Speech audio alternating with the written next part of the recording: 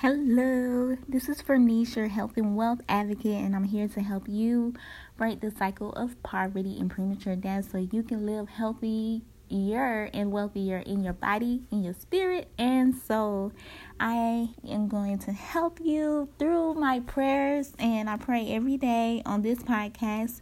And today our focus is on just remembering and knowing in our hearts that God, the Son, is medicine. Yesterday I talked about God the Father. Today I was talking about God the Son and how Jesus is healing for us. Jesus came to heal. Jesus healed the multitude. Jesus healed the leper. He healed the soldier's servant. He healed the blind. He healed demon-possessed, the deaf. He healed the disabled. Jesus heals us by his redeeming blood. Jesus died and rose from the dead. He illustrates to us how much he loves and cares for us. And Isaiah 53:5 said, Jesus was wounded for our transgression. He was bruised for our iniquities. The chastisement for our peace was upon him, and by his stripes we are healed. So I'm just so thankful for Jesus. I'm so thankful for Jesus' sacrifice. And because of his sacrifice, we have a way to receive forgiveness for our sins. And we have healing for brokenhearted, the broken spirit. And we are strong. It's so many great things because of Jesus being our medicine. So many great benefits because of that. Let's pray.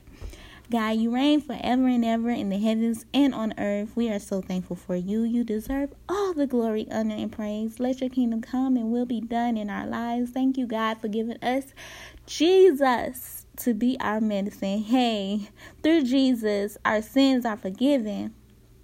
And we have access to you, God our Father. Thank you, Jesus, for your sacrifice and removing our guilt and sin. Thank you for healing our diseases and weaknesses. Give us the wisdom, knowledge, understanding, strength we need to be healed as needed. Help us to take the necessary steps to heal. We ask you to forgive us all of our sins, debts, trespasses, as we forgive our debtors and those who have trespassed and sinned against us. Lead us not into temptation. Help us to be equipped with the full armor of God as you deliver us from evil. For yours is the kingdom, power, and glory. In Jesus' name I pray. Amen.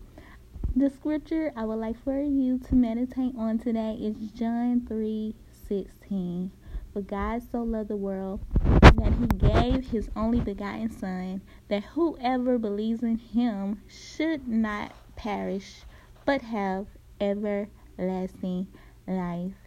You can pick up my book that I got this prayer from, and it is available on my website, foreververnice.com. God bless you. Have a wonderful day.